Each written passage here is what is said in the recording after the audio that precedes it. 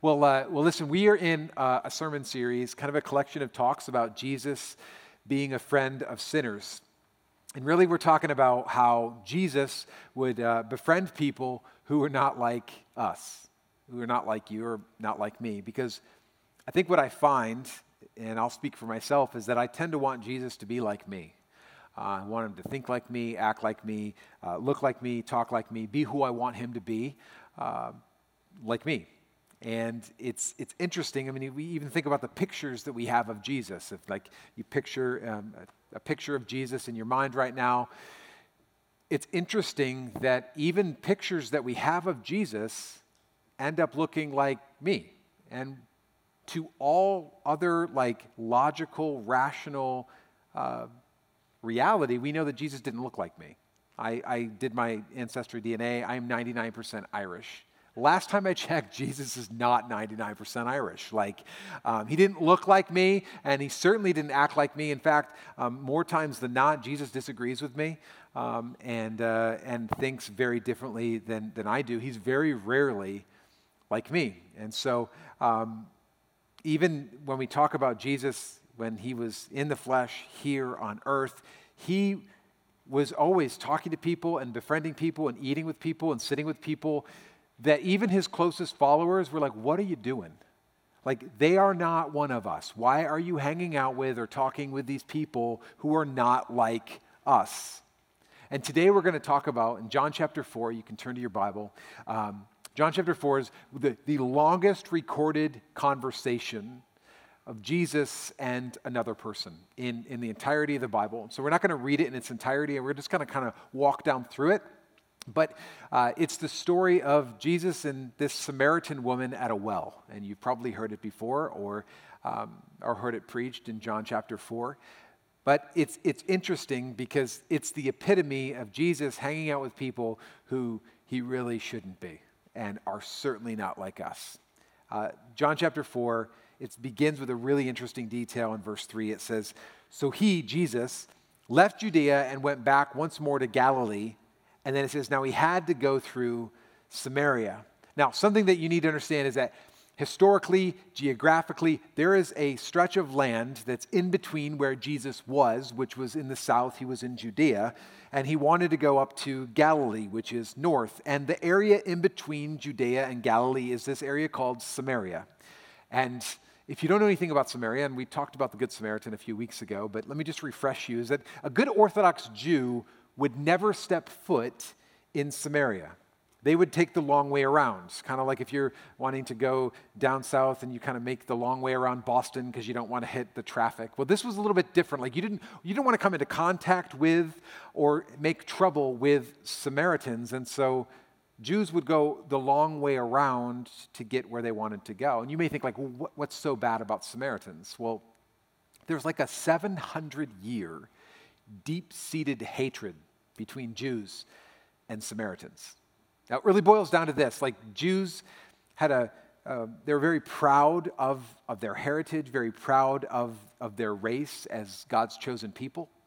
And Samaritans were half-breeds. They were half Jew and half Gentile. And so racially, culturally, they were divided, and many would even say they hated each other, and the feeling was mutual. Samaritans didn't like Jews, and Jews didn't like Samaritans.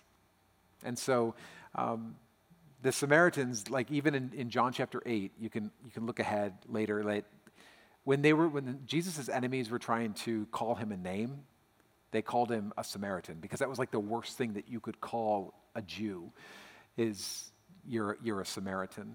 And what's interesting is that Jesus says that he had to go through Samaria. Why did he have to go through Samaria? I'm sure that his disciples were like, Jesus, why are we doing this? You know the route. This is the route that all good Jewish Orthodox rabbis take. Why would you go through Samaria when you don't necessarily have to go through Samaria? And what we find, and we've been talking about this over the past few weeks, is this, that like Jesus would go out of his way to encounter people who others go out of their way to avoid. And this is a perfect example of Jesus really kind of like going through the bad part of town to encounter a woman who everybody else, even her own people, would avoid her. And she avoided them. So I want you to understand that like this conversation, the longest conversation recorded in the Bible, John chapter 4, this was no chance encounter. This was an on-purpose encounter. This was like a divine appointment between Jesus and a woman at a well this day. And it goes on in verse 5. It says, "So he came to a town in Samaria called Sychar, near the plot of ground Jacob had given to his son Joseph. Jacob's well was there. And Jesus, tired as he was from his journey, sat down by the well, and it was about noon." That's important for you to remember. "And when a Samaritan woman came to draw water." So it's midday, it's noon, that's what the Bible says. It would have been blazing hot in this area of the world. And nobody in their right mind goes to a well to get water at noon. Everyone goes in the morning or in the evening except for this Samaritan woman and Jesus. And Jesus says to her in verse 7, "Will you give me a drink?" For his disciples had gone to Market Basket for groceries. And then I want you to understand that like nothing's really happened yet, but this is already scandalous. Like Jesus has already broken through barriers that he had no business breaking through. And we're talking about race, we're talking about culture, we're talking about gender issues, we're talking about religion, tradition, like all of these things Jesus just is breaking right through. Why? Because he's, first of all, a good Orthodox Jewish rabbi in Samaria, which is the place he shouldn't be, talking to Samaritan. I mean, that's already like a big no-no. Not only is he talking to a Samaritan, he's talking to a woman in public. And if you don't understand this, like a good Orthodox Jewish rabbi would never be seen talking to a woman in public. And this included his wife, his sister, or his mother. So just this scenario that's happening around a well is already breaking all kinds of laws. And then he says, "Hey, can you give me a drink? Like, can we share a drink together?" And I don't know about you, but if you have kids, like I have a hard time drinking after my own children, right? Because of their whole like open mouth swill thing that they do. I don't know, your kids probably do the same thing. It's like, oh, and just everything that went in goes back in, and then you're just like the floaties. It's gross. But it's more than that. It's not even like, hey, I'm afraid you might have Samaritan floaties. It's like this ritually would make Jesus unclean. You got a Samaritan woman who we'll find out later is sinful, not right with God, and this whole scenario and then sharing a drink with her would make Jesus unclean. And the thing that we love about Jesus is that you can't be unclean enough to make Jesus dirty. That's the beauty of the gospel, right? Like, I mean, you, unclean, come to Jesus who is clean, and Jesus doesn't push you away saying, you're going to make me dirty. No, he came to make the unclean clean. In fact, his cleanness makes you unclean, he makes you clean. That's the beauty of the gospel of Jesus Christ. And we see this even in this interaction with this Samaritan woman at a well. Now, she understands how inappropriate this is, though. Like, she understands social stuff. In fact, she's probably at this well at noon, probably to avoid the social outcast status that she holds because of the sin that is in her life. And so she says in verse 9, almost correcting Jesus, she says, "You're a Jew, and I'm a Samaritan? How can you ask me for a drink? For Jews don't associate with Samaritans." And then Jesus lowers the boom in verse 10. He answers her, "If you knew the gift of God and who it is that asks you for a drink, you would have asked him, and he would have given you living water."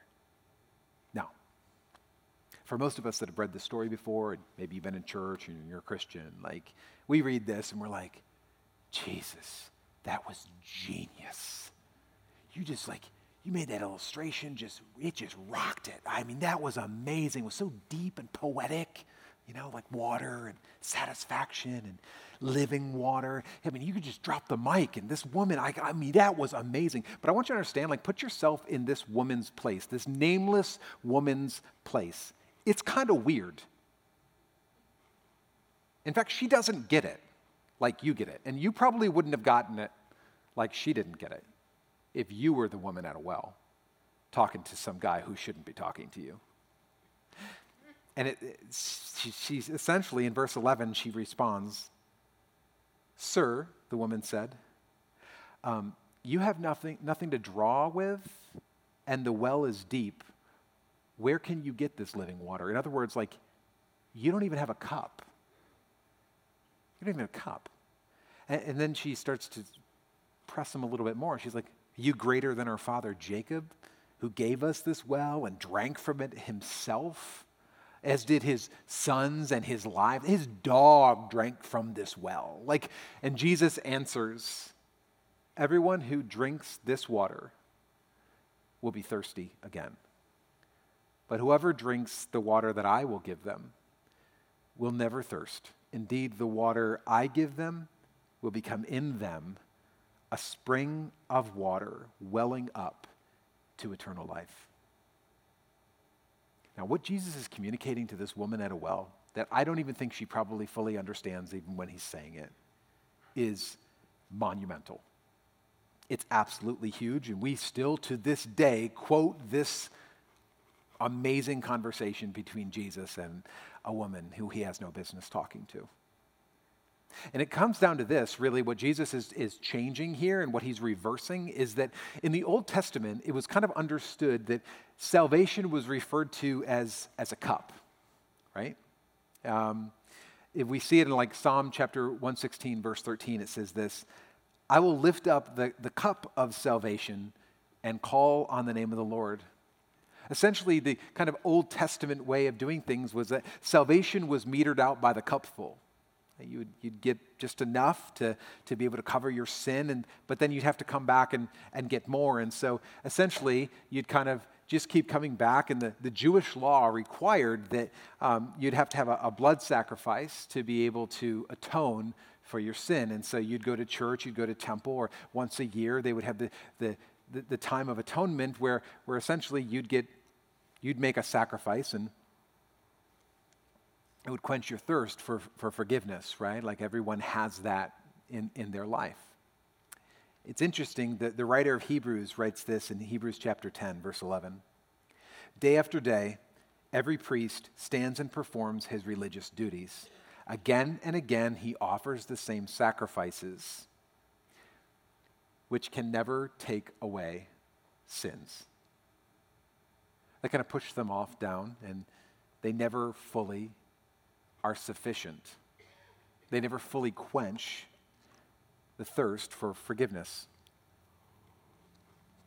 It lasts for a bit, and then you're thirsty again, right? And so we kind of go about raising our cup of salvation, and we try to do things. We try to do it through, like, I don't know, religion, try to do the right things and not do the bad things, and hope that quenches our thirst for forgiveness. Or I messed up again. I need to make a sacrifice, and that will put me right with God and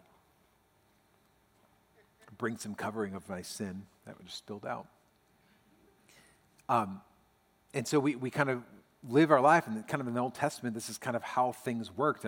It was the blood of a sacrifice that would atone for the sin, but it always left you thirsty. You'd have to just keep going and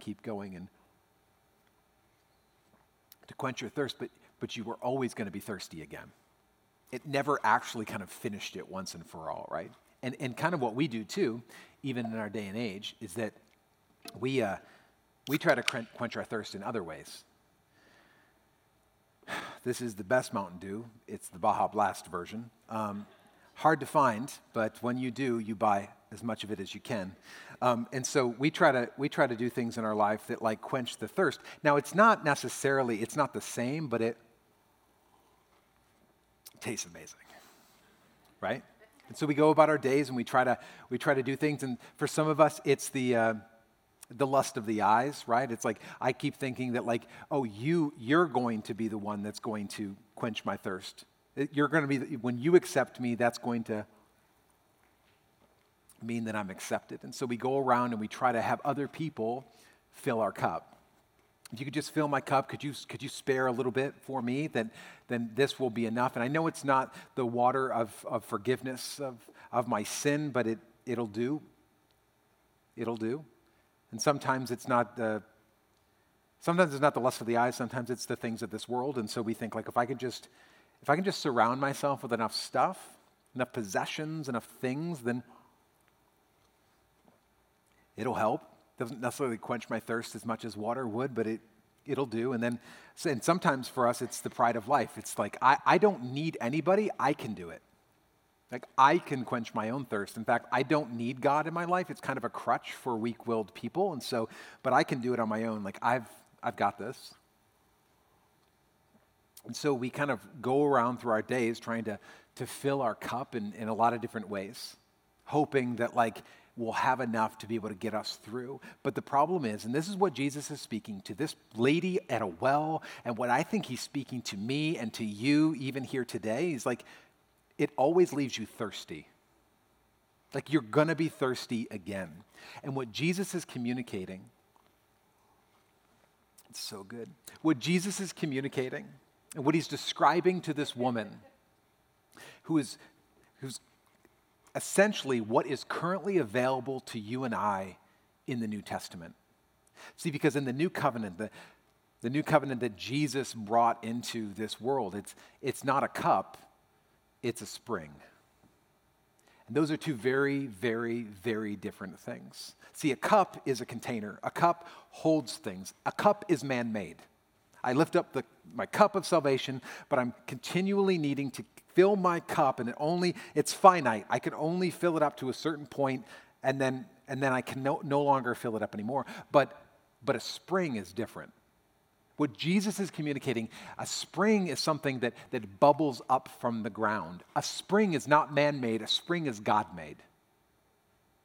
Completely changes the game. And what Jesus is communicating to this woman, if we could get this understanding that each and every single one of us, when we are saved and filled with the Holy Spirit, that we don't have a cup of salvation. We've got a spring that is bubbling up from the inside, that we have the very dunamis power of the Holy Spirit dwelling in us, that we put a draw on, that we're not looking around for you to fill my cup or for you to fill, or for me to fill my own cup, or to look to religion to fill my cup. Like, there is the very spring of water welling up to eternal life dwelling in you.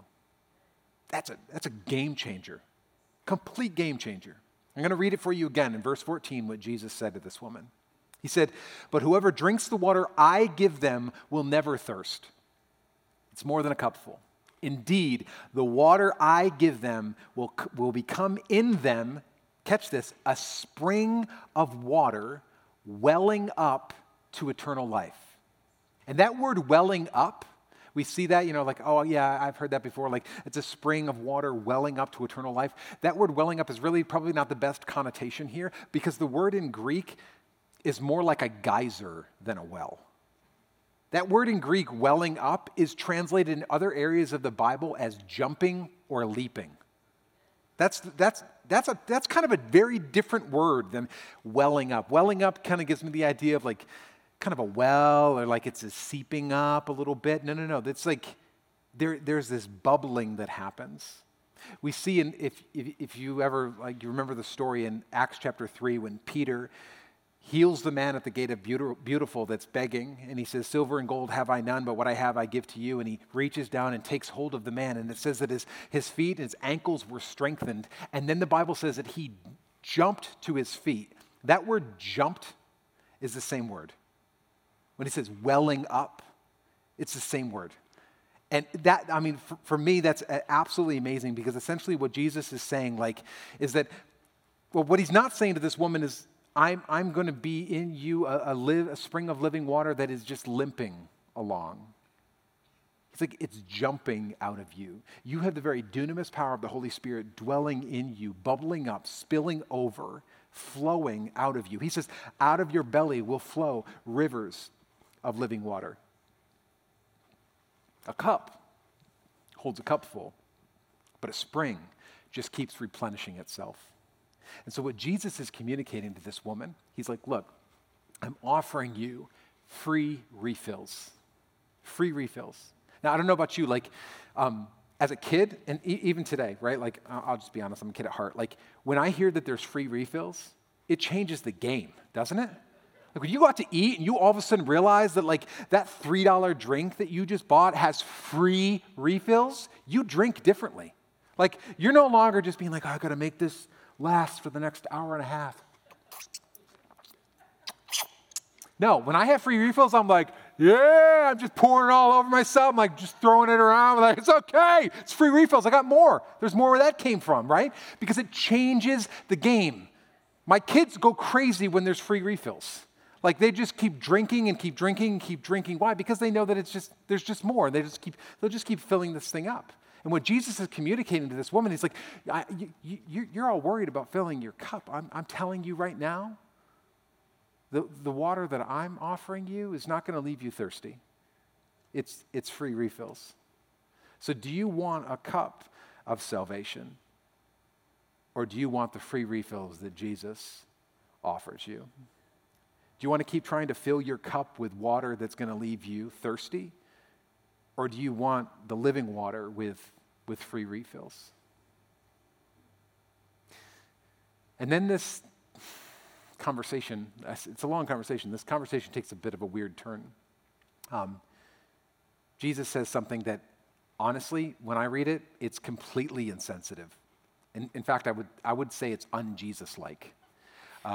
He says to her in verse 16, he told her, go call your husband and come back. And she says, I have no husband, she replies. And then Jesus says to her, you're right when you say you have no husband. The fact is, you've had 5 husbands, and the man you now have is not your husband. What you've said is quite true. Now, I don't know about you, but like I read this and I'm like, man, what the heck, Jesus? Like you were just nailing it with this whole like living water and free refills and this is great. And then all of a sudden he just like, why are you railing on this girl? Like, why are you digging up her sin and then throwing it in her face? Like, what is up with this gotcha moment? Because honestly, as I read this conversation, it never seemed to kind of flow rationally, logically for me. Like, why does it seem that all of a sudden Jesus goes from like just this loving Jesus to a mean Jesus, inconsiderate Jesus? And I always felt like there was something off. And I want you to think about this for a moment with me. And I want to pose this to you that back in this day, it was very easy, honestly, for a man to divorce his wife. You could file and give papers for divorce for many, many things. I mean, if your wife couldn't conceive, then you could just divorce her. But it was virtually impossible for a woman to divorce her husband. Virtually impossible for that to happen. And so I want to pose this question to you. Like, what if Jesus is not outing her sinful past? What if he's not digging up her dirt and like throwing it in her face? What if he's actually relating to a woman who's been rejected, stigmatized, thrown away 5 times? And the guy she's currently with won't commit. I mean, for me, that changes everything. She goes from being the town whore to this woman who is broken and hurt and devalued and marginalized and judged and rejected to the core. It changes everything. Like, what if Jesus is speaking not to her sin, but to her pain? What if Jesus is actually getting to the root of so much pain and hurt that has brought her to the place where she's at a well at noontime in the blazing hot sun to probably avoid the other women and their judging looks and conversation and comments because it's just too much? Because look at how she responds. Verse 19. She doesn't say, "Sir," the woman said, "I can see that you're an insensitive jerk." She doesn't say that. Her response to this seeming like gotcha moment is like, "Sir, I can see that you're a prophet." And honestly, her response does not make sense to me unless she felt that Jesus saw her. Like, not heard about her, but like saw her. Not her sin, but her pain. Because someone who calls you out on your sin, you don't really want to get close to. But somebody who gets close enough to hear you cry, that's a person who cares. And all of a sudden, this woman who was like, "You don't even have a cup," and all this stuff, she's now interested in what Jesus has to offer her, and explains how we see this change begin to happen. Like, she's all of a sudden interested in what Jesus is offering her. Why?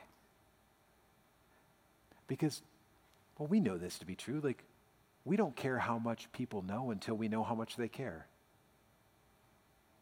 And I think she saw it in him.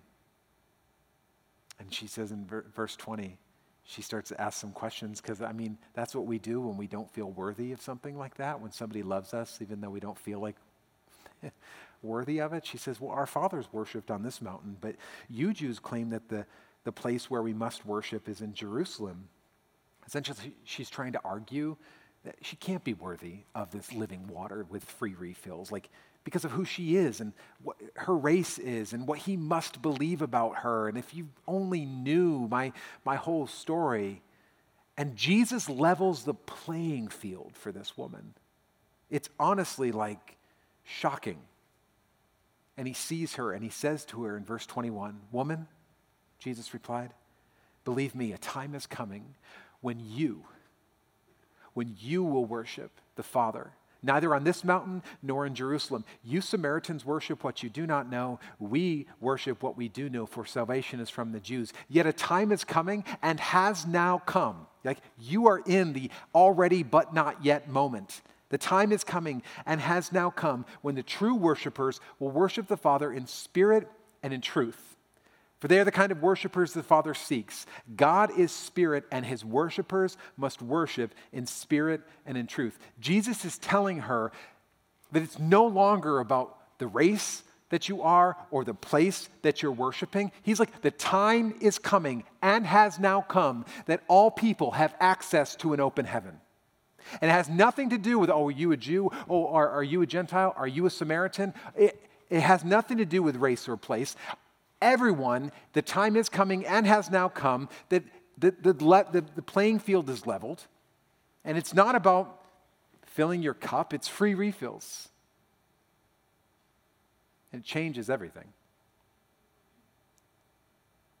And Jesus, the woman says, she says, "I know that the Messiah called Christ is coming. And when he comes, he'll explain everything to us." I kind of almost wonder, this is just me, right? I almost wonder if she's like, almost in a roundabout way, asking if Jesus is the Messiah. You know, because when you're with Jesus, you had to have wondered. You got to be like, dude, something's up. This guy, I think he's the one. I think she's almost like, well, like, one of these days the Messiah's going to come. Like, almost like you're talking to Clark Kent and you're like, I think you're Superman. Like, I think she's just kind of like, well, one of these days he'll be here and then he'll explain everything to us. And Jesus just levels right with her. He just, in one of his greatest, most self-identifying moments, he says to her in verse 26, "I, the one whom speaking to you, I am he." She's like, I knew it. And from what we can tell in this moment, everything changes. I mean, based upon her reaction, it's like a bomb went off in her heart and everything changed. We see what she does in verse 28. It says, "Then leaving her water jar, the woman went back to the town and said to the people, "Come, see a man who told me everything I ever did. Could this be the Messiah?" What changed? She literally goes hiding, trying to avoid the social outcast status by going to a well at noon, and then meets the Messiah. He tells her everything she's ever done, which for some of us would be like, I don't want that, right? Like he just says it, and then she leaves her cup and goes running back into the same town that she just held her head down low, leaving, and it's like, "Come, see this man who told me everything I've ever done." What has changed in her? Has her past changed? No.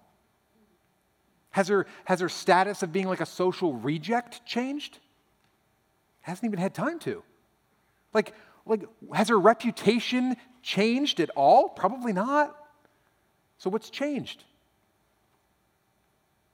I think that maybe she just stopped caring about what everybody thought about her. You ever struggle with that? Like just caring so much about what everybody else thinks? I think they call it Facebook. We spend our days like hoping that somebody's going to fill up our cup for us and accept us and not reject us. If you could just fill this up, just quench my thirst a little bit. If you could fill this up, if I could just buy this thing, then that will fill me up. And I think this woman just finally came to the place where she's like, I just don't care anymore. I'm sick of holding my head down. I'm sick of being ruled by all of these things. Like, I got free refills. When you got free refills, it changes how you act, doesn't it? She's not worried about this. She's just like, whatever. I got a spring welling up to eternal life on the inside of me. I really don't care if you want to fill my cup or not. You're not the source of my water. You're not the source of quenching the very thirst that is on the inside of me. And when I would say this to believers and unbelievers alike, when we come to this realization that the things that we're putting in us to hopefully satisfy the very thirst for eternity on the inside of us never quenches it, and we start to look to the one that has living water. It bubbles up from the inside. And she leaves her cup, she leaves her water jar, and she runs back with a spring of free refills on the inside of her. Which means that you can walk into the very same community that you came out of with your head held high. And it doesn't change your past. It doesn't even change what happened an hour ago. It just means that, like, I'm not ruled by this anymore. And because she came to the well with one identity and she left with a new one. Then she could leave her cup behind because that's not where it was holding it. And I want you to listen to her sermon. It's a very simple sermon. She says, verse 29, "Come, see a man who told me everything I ever did. Could this be the Messiah?" Now, I don't know if Jesus, told her exactly everything that she'd ever done. Like maybe there's more to this like story that is kind of left out.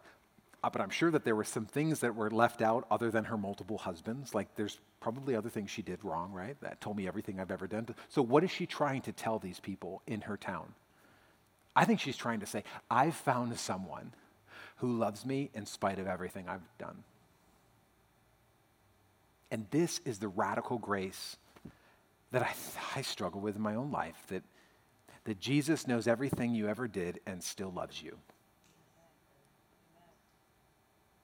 Like this father's heart that we've read about throughout the past few weeks, of this outlandish dad who takes back his youngest son that spent it all and grabs a hold of him and covers him. And he does the same thing for this girl, this Samaritan woman, that he saw her. And he didn't just know about her, he gave her value and he gave her worth, not by the cupful, not based upon what she's done or that she earned it, and not something that leaves you thirsty. He gave her new life with free refills. And it didn't just change her, it changed her whole town. Everything changed. Can I just tell you, church, this is the power of your testimony.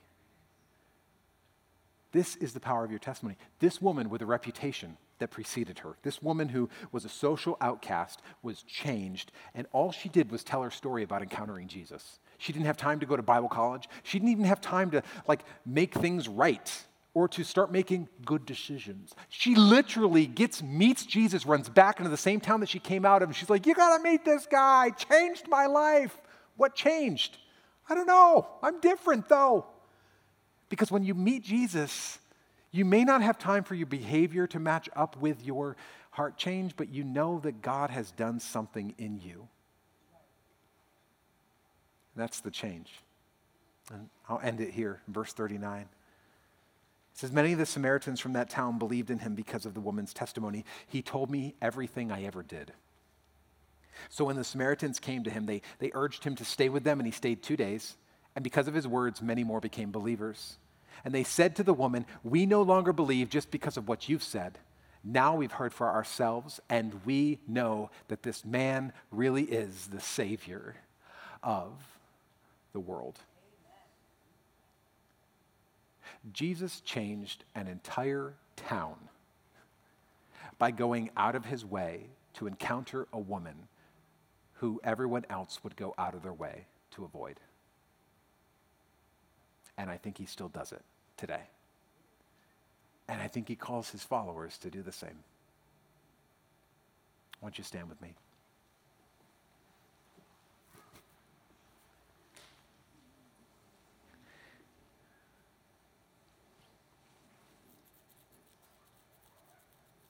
This story, I think the reason why it's recorded in its entirety in John chapter 4 is because Jesus is like rearranging things. He is flipping things on their head. And one of the things that, and I've just been thinking about it the past few weeks, is that religion will tell you that Christianity is all about three things, right?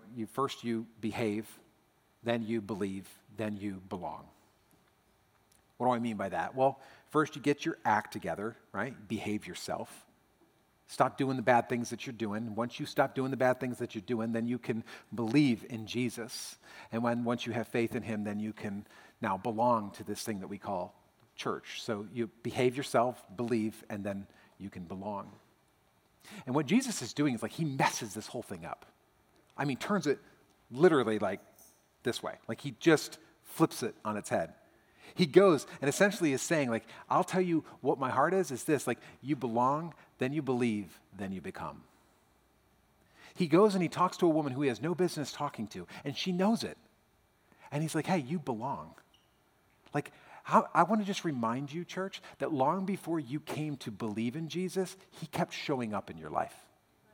Your grandmother's been praying for you for a long time, right? God's been sending people in your life and coworkers and family members. I just want you to, before you came to believe in Jesus Christ, Jesus was showing up. And if you've never come to faith in Christ, I just want you to know, this is Jesus showing up in your life. He's continually showing up and saying, you belong. And I love you, and I know everything you've done.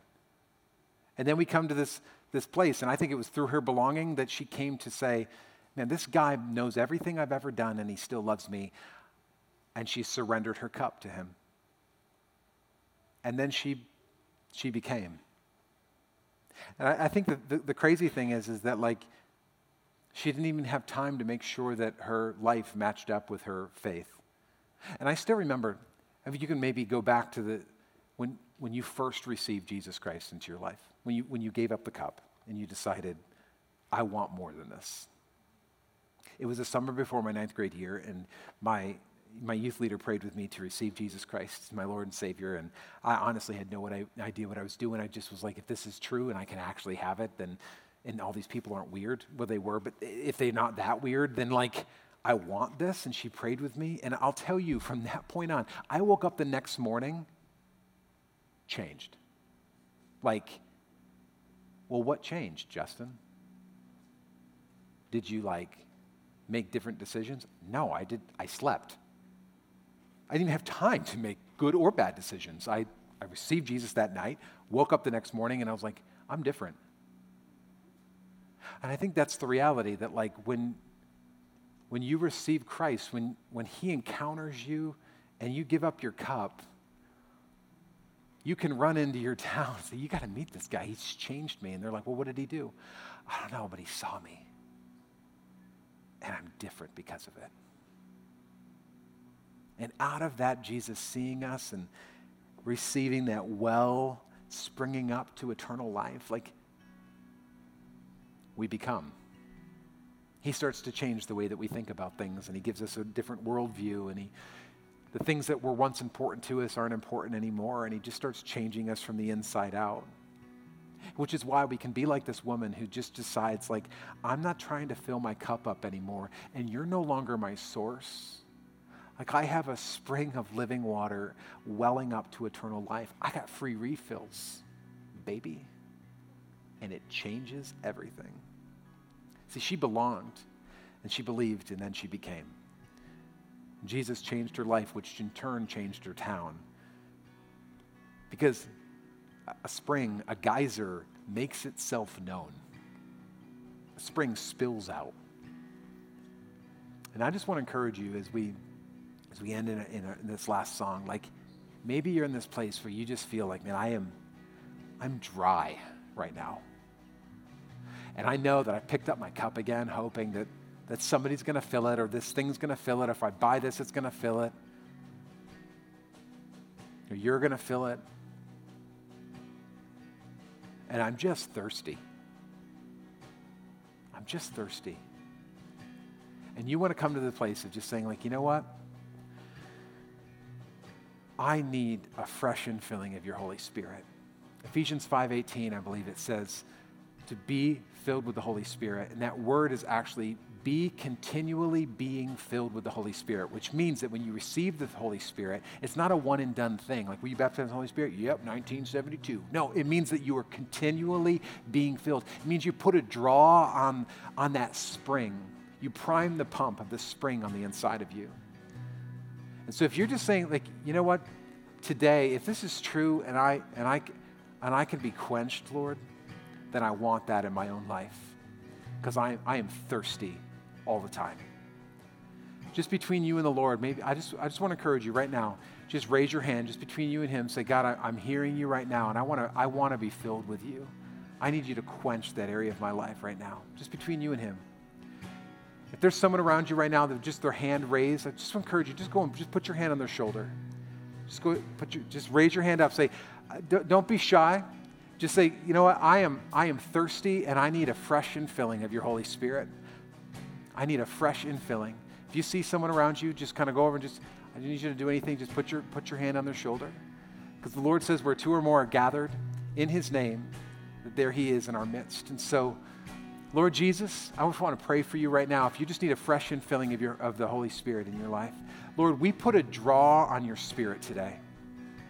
And we don't look to fill our cup of salvation, Lord, but we pray over that spring of living water that wells up on the inside of us that you promised this woman, and that you promised each and every single one of us that have come to believe in you. And so, Lord, I pray that you would fill us to overflowing with your Spirit from the top of our heads to the tip of our toes. Lord, I pray that you alone would quench the thirst that every single one of us is thirsting for. Lord, I pray for forgiveness of sins. Lord, I pray that as we repent, that those things would be wiped away, that we're no longer living under the shadow of the guilt and shame of all of those things. And Lord, that we don't have to look to other people to hopefully they'll accept me or affirm me or do the things that I desperately are just needing, that I know that only can be fulfilled by Jesus, because those things still leave me thirsty.